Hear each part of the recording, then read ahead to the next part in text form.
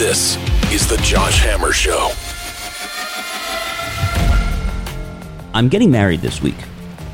That is the big update in my life. That has been the big news in my life for the past year. I got engaged almost a year ago now. It was the third night of Hanukkah. Last year's December 20th. And almost a year later to the day, we are formally tying the knot. On the one hand, it's really hard to believe. I'm 34 years old, and this is my first and, God willing, will be my last marriage. On the other hand, it's been a year. It's been a lot of planning, and here we are. And what a week it has already been. We've had a number of events leading up to it, the family flying in from out of town. My bride's family is mostly from Israel. That was kind of a huge question lingering in the background, is who's going to be able to make it? The war, of course, threw everything up in the air. And at the end of the day, roughly 20 folks from her family have managed to fly in from a country that is in the middle of a hot war. So that is no small miracle in and of itself. But man, just all sorts of thoughts and emotions. It's a time for prayer, for contemplation, for thinking about who I am, and most importantly, who we are. And that is the important distinction to make. The polls show that millennials, Gen Z, the younger folks are getting married later, if at all. The percentage of men and women in their 40s who have never been married is higher than ever. Fertility rates, of course, are going down. We have raised solipsistic generations, those who only think of me and I in the first person singular. Those who do not think about we, about a couple, about a family, about something more communal, about something more meaningful than just I. That is a total change of how one must approach his or her life. Going forward, it is not about just I, Josh Hammer. It is about us, Josh and Sheer Hammer. That is a fundamental distinction that says a lot. It is the conservative way to approach life in general. Those of you who have been listening to this show for a while know that I am very opposed to absolute individualism in this me, I mentality that fails to consider the community, the family, the church, the synagogue, the nation, the common good, ultimately, of course, God himself. So it's only a personal journey, but it is only one small step, I think, in trying to better live that which I have believed and indeed preached for years now, which is trying to think of and approach life through that lens. I love my bride very, very much. She is beautiful inside and out, truly. It's a little bit of a cliche line to say, but it is, of course, true. And she really does complete me. And we have had a wonderful journey now. We're going to get married just under 2 years after our first date. And just some words of wisdom for those folks out there, I think, who are on the dating market. Maybe you're exploring your options. Maybe you're starting to enter the dating market. You know, I heard my former boss, Ben Shapiro, years ago on his own show talk about what you should look for in a spouse. And it was a monologue that always stuck with me. This, frankly, really is what Judaism says in general, actually, about dating, but he put it quite eloquently. That is that this notion, this Hallmark card notion, this Disney movie Cinderella notion, that you see someone and split seconds later, you're like, oh my God, she's the one or he's the one. I knew it from the moment I met you. When can I propose? That's not how it works. Now, did I know that my bride was special very early on? Yeah, of course I did. Of course I did. I knew by date 3 at the latest that this was exceedingly special, and a month and a half, 2 months in at the absolute latest, that she was the one. So I don't want to downplay that sentiment. But what Ben talked about in the monologue, the Jewish approach to dating and to marriage in general, is that none of that actually really matters. Whether you are head over heels on the very first date, that's not what you should be looking for. You have to find someone who shares your morals, your values, your scruples, your way of life, and your approach to the world at large. And, you can fill in the blanks from there. That's going to have religious ramifications. It's going to have political ramifications, just approach to how you raise the children. How many kids do you want? I mean, basic bedrock value questions. My collective experience in the dating market up and until this time only validates that sentiment. That really is what you should be looking for. And thank God, Baruch Hashem, as we say, that is what I have been able to find in my life partner, Shir. And we are deeply, deeply excited for the journey ahead.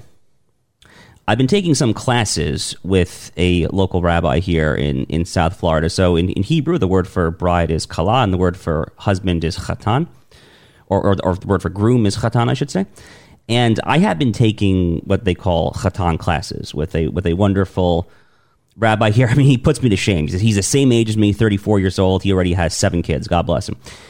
A lot of our lessons, it's funny. I think a lot of non-Jews or less observant Jews think about observant religious Jews and the lessons that you learn, and they think it's about all these rules and the commandments and observing the Sabbath and keeping a kosher home, and all that is certainly true.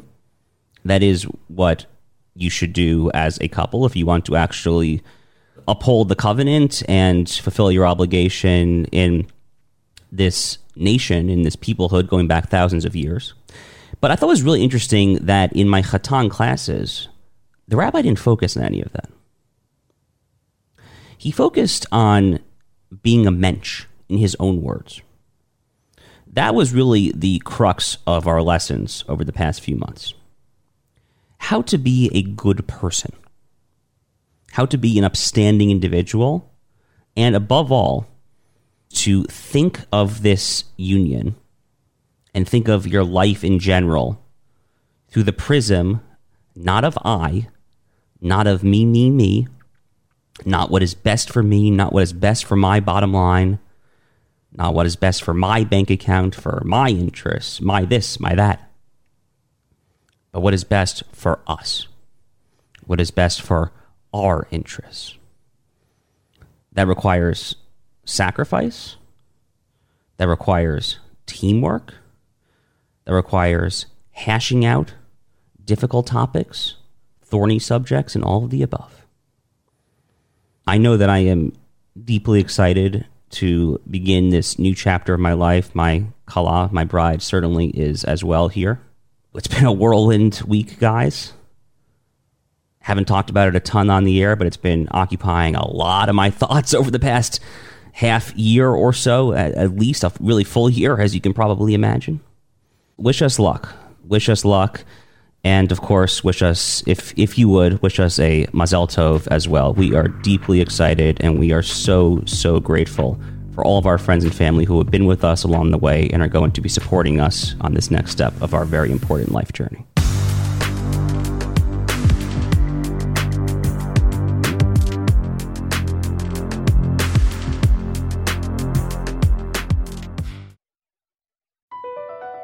BP added more than $70 billion to the U.S. economy in 2022 by making investments from coast to coast.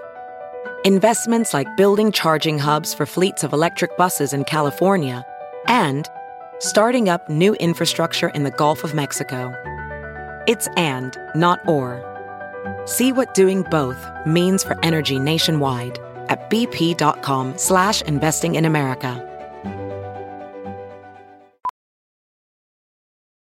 As a professional welder, Shayna Ford uses Forge FX to practice over and over, which helps her improve her skills. The more muscle memory that you have, the smoother your weld is. Learn more at meta.com/metaverse impact.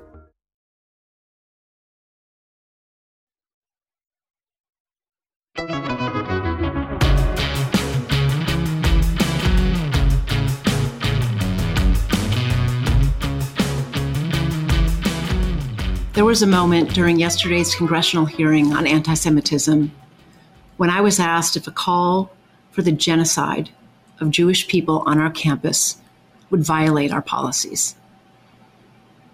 In that moment, I was focused on our university's longstanding policies aligned with the U.S. Constitution, which say that speech alone is not punishable. Bye-bye, Liz McGill.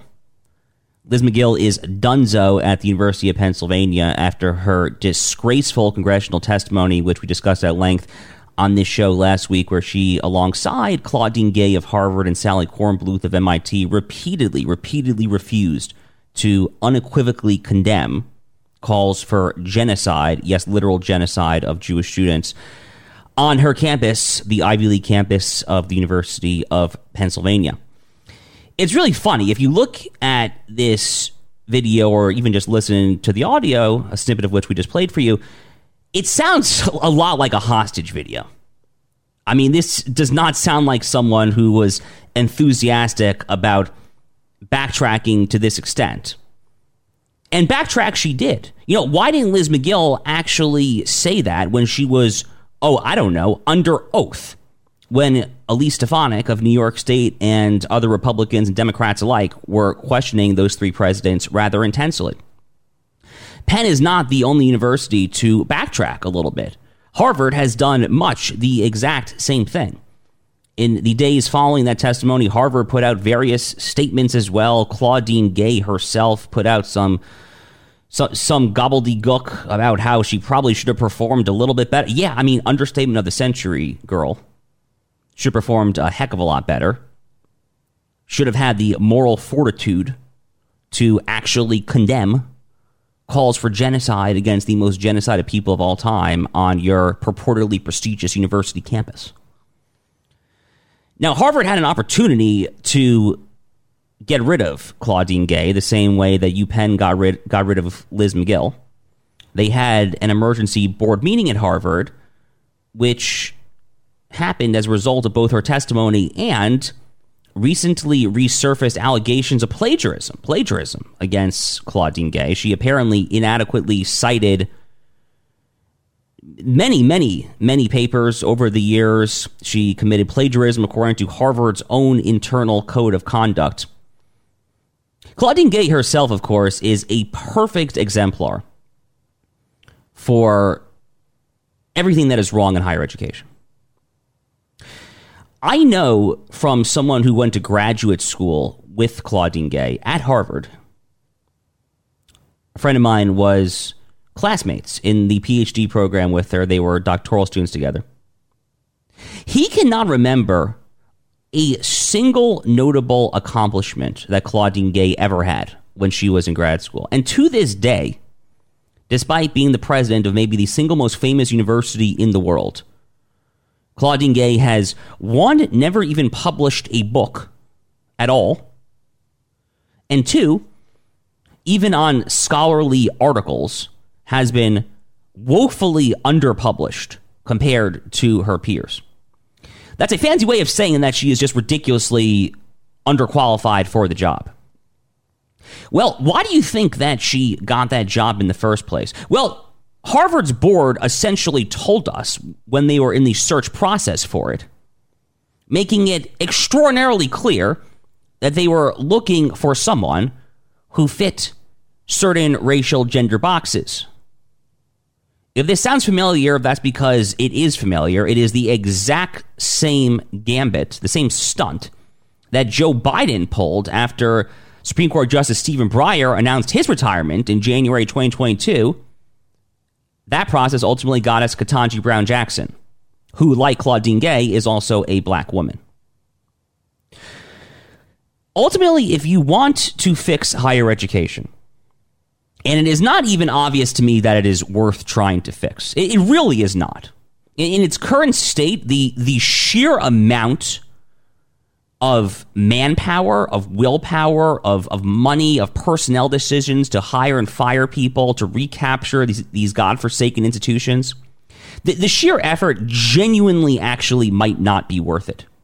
It actually might be better to just starve these institutions of every penny that they are worth. But assuming for the sake of argument that we actually want to commence on this slow, plodding process to actually turn around the state of America's leading universities, and the Liz McGill scalp is definitely a nice scalp to take. No doubt about that. It is symbolic of nothing else, but it is a nice scalp.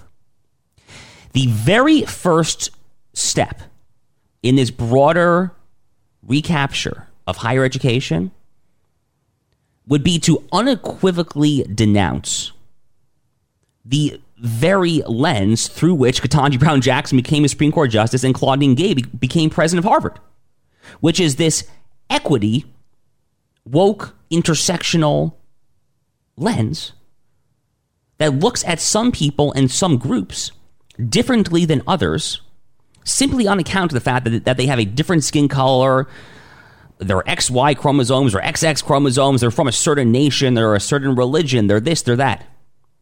If higher education in America ever wants to actually be a force for good again, not a force for prestige's sake, not a force for shepherding these students into hoity-toity hedge funds that make a lot of money doing not a lot of work, if they actually want to be a generational, positive, impactful force for good, for achieving good things and contributing to the public good of the country, the ostensible reason for which was the establishment of these universities and their favorable tax treatment in the very first place. The very first step is to choose meritocracy, merit, worth, and human equality. The very equality found right there in the Declaration of Independence, reaffirmed by the Reconstruction Amendments, the 13th through 15th Amendments, the Civil Rights Act of 1964, and on and on. That continues to be the great divide in this country. We saw it play out this past summer in the affirmative action case at the Supreme Court. The Students for Fair Admissions case, ironically, who were they suing? Harvard.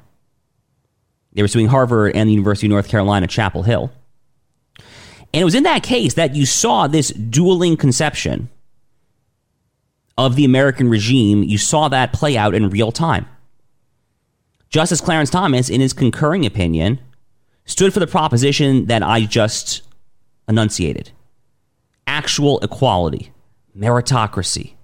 Choose folks who are good because they are good and will conduce to the good. On the other hand, you have the Ketanji Brown Jackson dissenting opinion.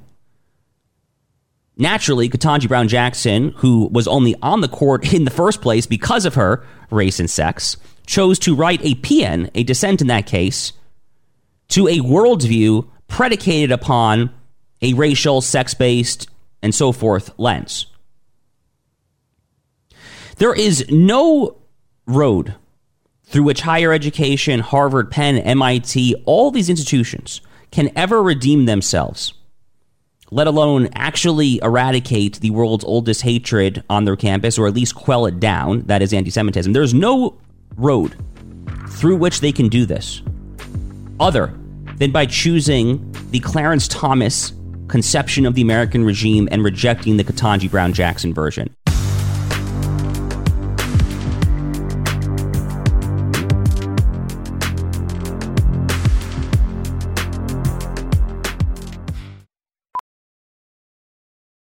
VR training platforms, like the one developed by Fundamental VR and Orbis International, are helping surgeons train over and over before operating on real patients. As you practice each skill, the muscle memory starts to develop. Learn more at meta.com/metaverseimpact.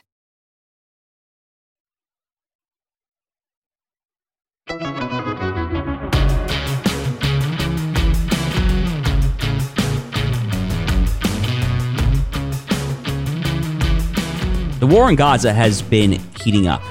The fighting is all over. It is primarily right now in Khan Yunis, which is the Hamas stronghold in southern Gaza.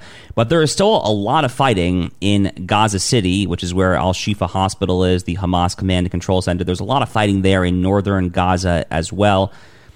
This past Wednesday was a particularly deadly day in the war. You had 9 Zahal IDF soldiers, tragically, who died in what was essentially a booby-trapped courtyard there. We pray that their lives are not taken in vain and that their blood be avenged.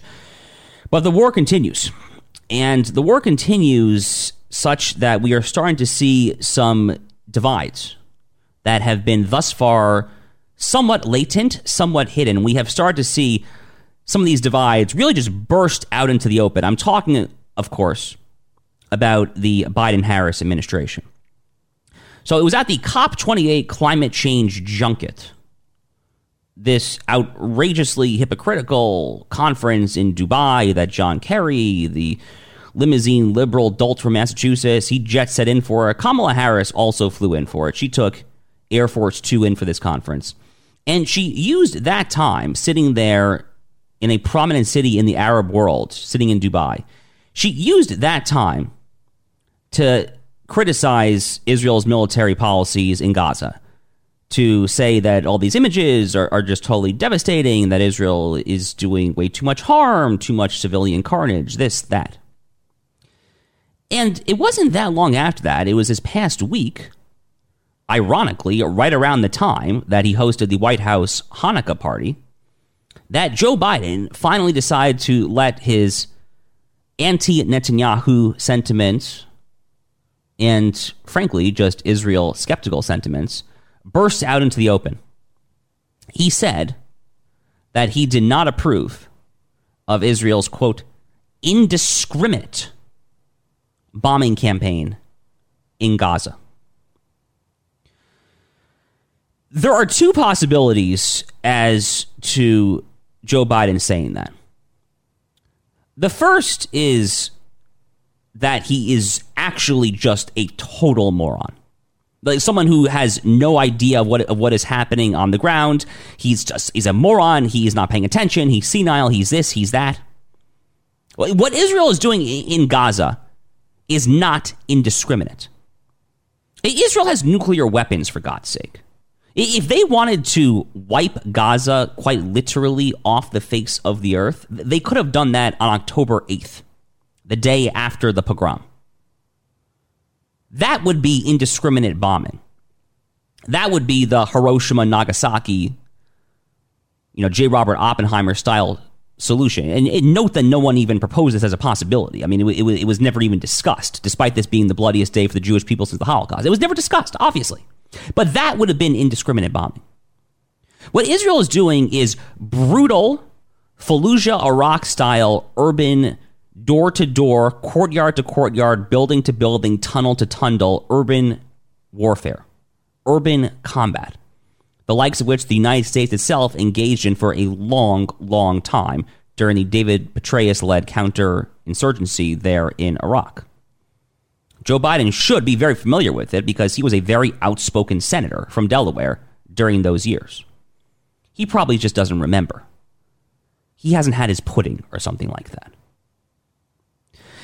The other thing that is going on here, though, when Joe Biden talks about, or more accurately, when his handlers force-feed him a line to cavil about Israel's quote-unquote indiscriminate bombing campaign, the other thing is that not only is he just senile and a moron, he is both of those things, but he is engaged in performative virtue signaling for a domestic political audience. As counterintuitive as it may seem, Joe Biden's hectoring of Bibi Netanyahu and Israel, which has really, really ratcheted up over the past month and a half or so. He was good for, call it 2 to 3 weeks. Everyone in their right mind knew it was going to turn. It was only a matter of when. It's been happening for at least a month and a half now, and we've seemed to have reached something of a fever pitch. What he is doing here is, even though he is speaking to a foreign leader, that's Netanyahu, even though he is speaking to a foreign country, that is Israel, Joe Biden is actually speaking in reality, not to a foreign audience, but to a domestic audience. He is speaking to his own Democratic Party coalition. He is speaking to his own progressive, woke grassroots. He is looking at polls just like you and I. So this past week, the Wall Street Journal published really just a remarkable poll where they surveyed 1,500 registered voters in America and whether they sympathize more with the Israelis or the Palestinians in the conflict, or do you sympathize with both? Americans as a whole, 42% with Israel, 12% with the Palestinians, 33% sympathize with both. Independents are also very pro-Israel, which is encouraging. 35 with Israel, 11 with the Palestinians, 34 with both. Republicans overwhelmingly side with Israel. 69% with Israel, 2% with the Palestinians, 17 with both. But here's the interesting part. The Democrats, according to this Wall Street Journal survey, 17% side more with the Israelis, 24% side more with the Palestinians, 48% with both. That is what Joe Biden is looking at. Those are the kind of polls that he is looking at when he is saying things like chastising Netanyahu and the IDF for a quote-unquote indiscriminate bombing campaign in Gaza City and Khan Yunis. He's looking at swing state polls that show him losing to Donald Trump, if Trump is indeed the nominee, that show him losing to Donald Trump by 10 points in Michigan, a state that Biden won in 2020, that Trump squeaked out by the narrowest margin in 2016. But a state, that is Michigan, which is also home to America's largest Muslim population, that has a viciously anti-Israel subcomponent there in that state, in towns like Dearborn, Hamtramck. As you guys know, I was there and saw it in person when I was shouted down at the University of Michigan just a month ago talking on this very conflict. Biden has a huge problem in the state of Michigan above all. It's not just Michigan. If you look at the Muslim population in the United States in general, and a disgustingly high percentage, by the way, a disgustingly high percentage of American Muslims say that they either have no issue or outright support the Hamas Holocaust of October 7th. I saw one poll indicating it was in the 50 to 60% range. Yes, you heard that right. 50 to 60% of American Muslims, according to at least one post-October 7th poll, at minimum had no issue, at maximum outright supported what happened on October 7th. Disgusting stuff. And because of the way that the United States has increased immigration from the broader Islamic world, something that President Trump, to his credit, tried to tamp down. That was the so-called Muslim ban, which wasn't actually a Muslim ban, but that's what the media called it. Fake news, as Trump accurately referred to it. But prior to that, America gained about 1 million Muslim immigrants in the 10 years or so prior to the Trump presidency. I think the total Muslim population in America by the year 2050, according to current trajectories, is projected to be 9 million or so. So it's not just Michigan. There are large Muslim populations in Arizona, Minnesota, Georgia, just to name just a few states that are either swing states or at least potentially swingy states in a close election year. Biden has a real problem when it comes to the anti-Semitic progressives that are currently a huge part of the Democratic Party coalition. He's between something of a rock and a hard place, though, because there obviously are any number of liberal Jews as well who, against what they should believe, against what they should vote for, against what their religion tells them, against literally everything, continue to stubbornly pull the lever for the Democratic Party. Now, there's some anecdotal evidence that is changing a little bit. Emphasis on anecdotal. The polls that I have seen are not super propitious, are not super encouraging when it comes to Jews finally waking up politically, but many of us have seen some anecdotal evidence, family members, friends, this, that, who say enough is enough, I'm voting for a Republican next year no matter what.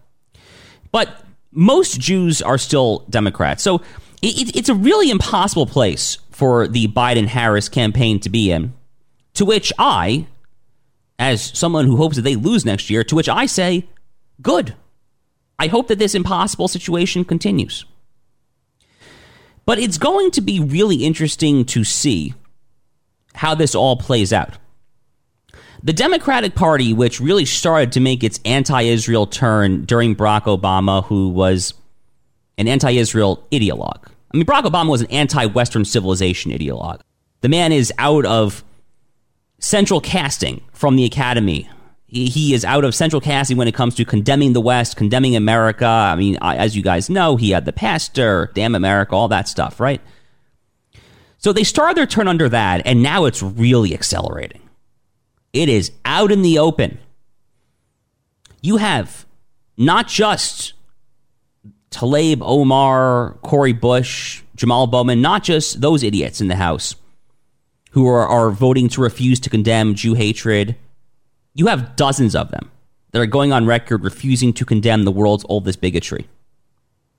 The Democratic Party, the party of Harry Truman, the party of the president who was the first world leader to recognize Israel roughly 11 minutes after Ben-Gurion declared independence in 1948. The Democratic Party is no longer a friend whatsoever of the Jewish people or the Jewish state. On the one hand, it makes me profoundly sad to see these issues become political footballs, especially at a time like this where Israel is literally fighting for its life. On the other hand, the partisan in me can't help but laugh at their very difficult predicament.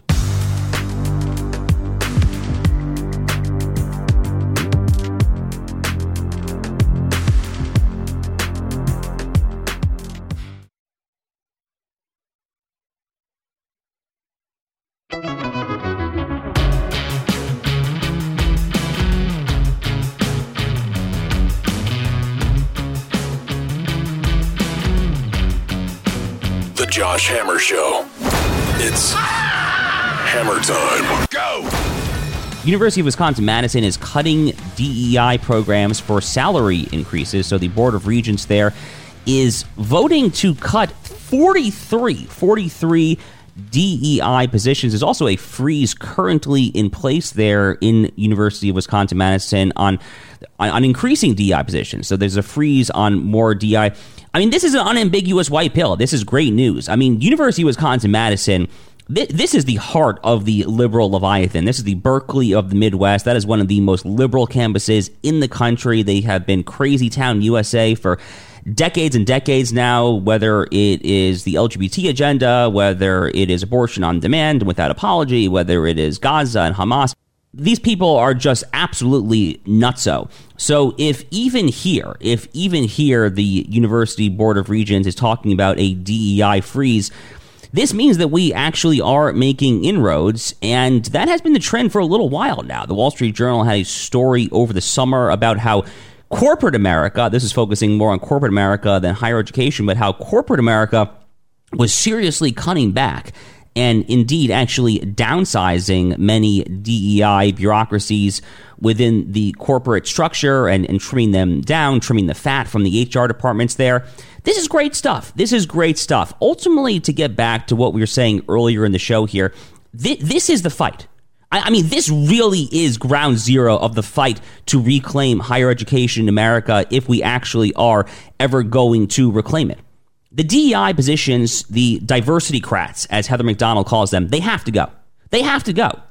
And the final lesson to learn here is that as crazy as the University of Wisconsin-Madison is, recall that Wisconsin itself is a famously purple state. It is one of the swingiest swing states in the country right now. So the Board of Regents is not necessarily comprised with all lefties. That's going to be a more politically heterodox board. That's probably why they're doing this in the first place. And the lesson to take away from that for conservatives is that when you have power, this is the Florida Ron DeSantis model all over again. When you have power and you can implement and wield power to secure tangible goods, do not be hesitant to use it. That is exactly what the Board of Regents here did. Good for them. Huntington Beach is sticking it to woke California. This story for you right out of Orange County, California.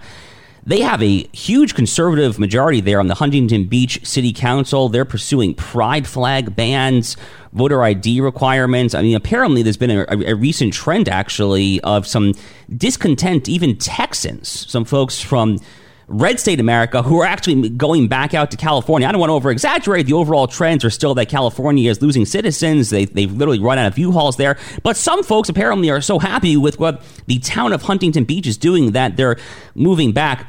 Very interesting. It's a countercultural trend there right under Gavin Newsom's nose. You know, it was an underreported story, but over the past two election cycles, you actually, especially the last midterms in 2022, you actually did see Republicans make some inroads once again in Orange County. So Orange County, California was once the iconic Republican bastion in California. If you want to go back to John Steinbeck, Grapes of Wrath, you had a lot of Texans, Oklahomans settled there in Orange County way back during the Dust Bowl in the 1920s, 1930s. That county voted Republican consistently for 50, 60 years. It wasn't until the Obama presidency that the trend started to shift just a little bit there. This is a crucial county. I mean, not that I'm optimistic that California as a state is going to go red anytime soon, but certainly even in these bright blue, culturally insane bastions of wokeism, it is important to have some oases in the woke desert. That is what Huntington Beach is, and good for them. I just say keep up the good work there. Caitlyn Jenner says trans women aren't real women. I mean, that headline says all you need to know. Good for Caitlyn Jenner. I mean, look, Caitlyn Jenner, of all people, obviously should know this. Back when Caitlyn Jenner was Bruce Jenner was an absolutely incredible Olympic athlete. Kind of a fun fact, actually. You know, back when Caitlyn Jenner was Bruce Jenner actually went to the same high school as me. I went to a public school in New York State. Bruce Jenner was actually a student there for 2 years. Kind of crazy. So if anyone should know where so-called trans women, aka biological men, just like Caitlyn Jenner, if anyone should know the pluses and minuses, the pros and cons of allowing them to compete against biological women, it obviously is Caitlyn Jenner. You know, for years and years, I feel like I've been screaming from the hilltops, saying that this is such an obvious issue for Republicans to run on all over the country there. The median parent who has children in K through 12, who has seen their children compete in sports all the way from youth soccer and Little League T-ball up through varsity soccer, lacrosse, football, baseball, and so forth in high school, they intuit with every fiber of their being that biological men have no business whatsoever competing against biological women. It seems like every month we get some new headline about a biological woman who is physically injured by a biological man, aka a quote-unquote trans woman in some sort of competition. This is a horrible, horrible trend. I'm not sure what it's going to take. God forbid, does someone have to be killed? I mean, is that literally what it's going to take? Does a biological woman have to be killed by a biological man in a wrestling contest, God forbid? I recall years ago, there was an MMA competition. A biological woman had her skull fractured. I mean, what is it going to take? But anyway, thank God we're not quite there yet. Hopefully this trend does pick up steam, though. Kid Rock wants Bud Light to thrive again. So these are recent comments that Kid Rock made to Tucker Carlson. He said, quote, "I don't think the punishment that they've been getting fits the crime." He said that he thinks that they have learned their lesson. So here is the dirty little secret going on here. I think that this is nuts, just to make my stance on this very, very clear. I think that Kid Rock is dead wrong. Here is what is actually going on here. UFC, the MMA league, has a major deal with InBev, Anheuser-Busch, and by extension, Bud Light. That is literally all this is about, is that Dana White and UFC are making oodles of cash from Bud Light. And as you probably saw a few weeks ago, I'm not an MMA guy, to be clear. I don't follow UFC at all. I happen to like boxing. I don't really care for UFC. But there was that huge UFC fight a few weeks ago where Dana White hosted Donald Trump, Tucker Carlson, and Kid Rock. Have you noticed that Trump world, that MAGA world, has always been very soft on the Bud Light issue, going back to the Dylan Mulvaney fiasco in April? Whether it was Trump Sr. or even Don Jr., you remember when Don Jr. way back in April was telling conservatives to call off the attack dogs? He was like, who cares? Whatever, no big deal. Now Kid Rock's doing the exact same thing here. Consider for a second the possibility that these people do not have principles and are literally doing it as part of their big, grand griftapalooza. It's all about the Benjamins, baby, to paraphrase Ilhan Omar. That is certainly what it is about for Kid Rock here. I, for one, think it is shameful. Finally, embracing inclusivity in the workplace this holiday season. This from a Connecticut business trade group that bills itself as Connecticut's largest business organization. It's called CBIA. They're encouraging Connecticut businesses to think of the term inclusive more inclusively. They're encouraging all businesses there in the state of Connecticut to emphasize inclusivity in their themes. Look, I mean, if you are trying to do an even worse job than I thought was possible in trying to repel businesses away from your blue state that has been hemorrhaging citizens for years, if not decades, then keep this up.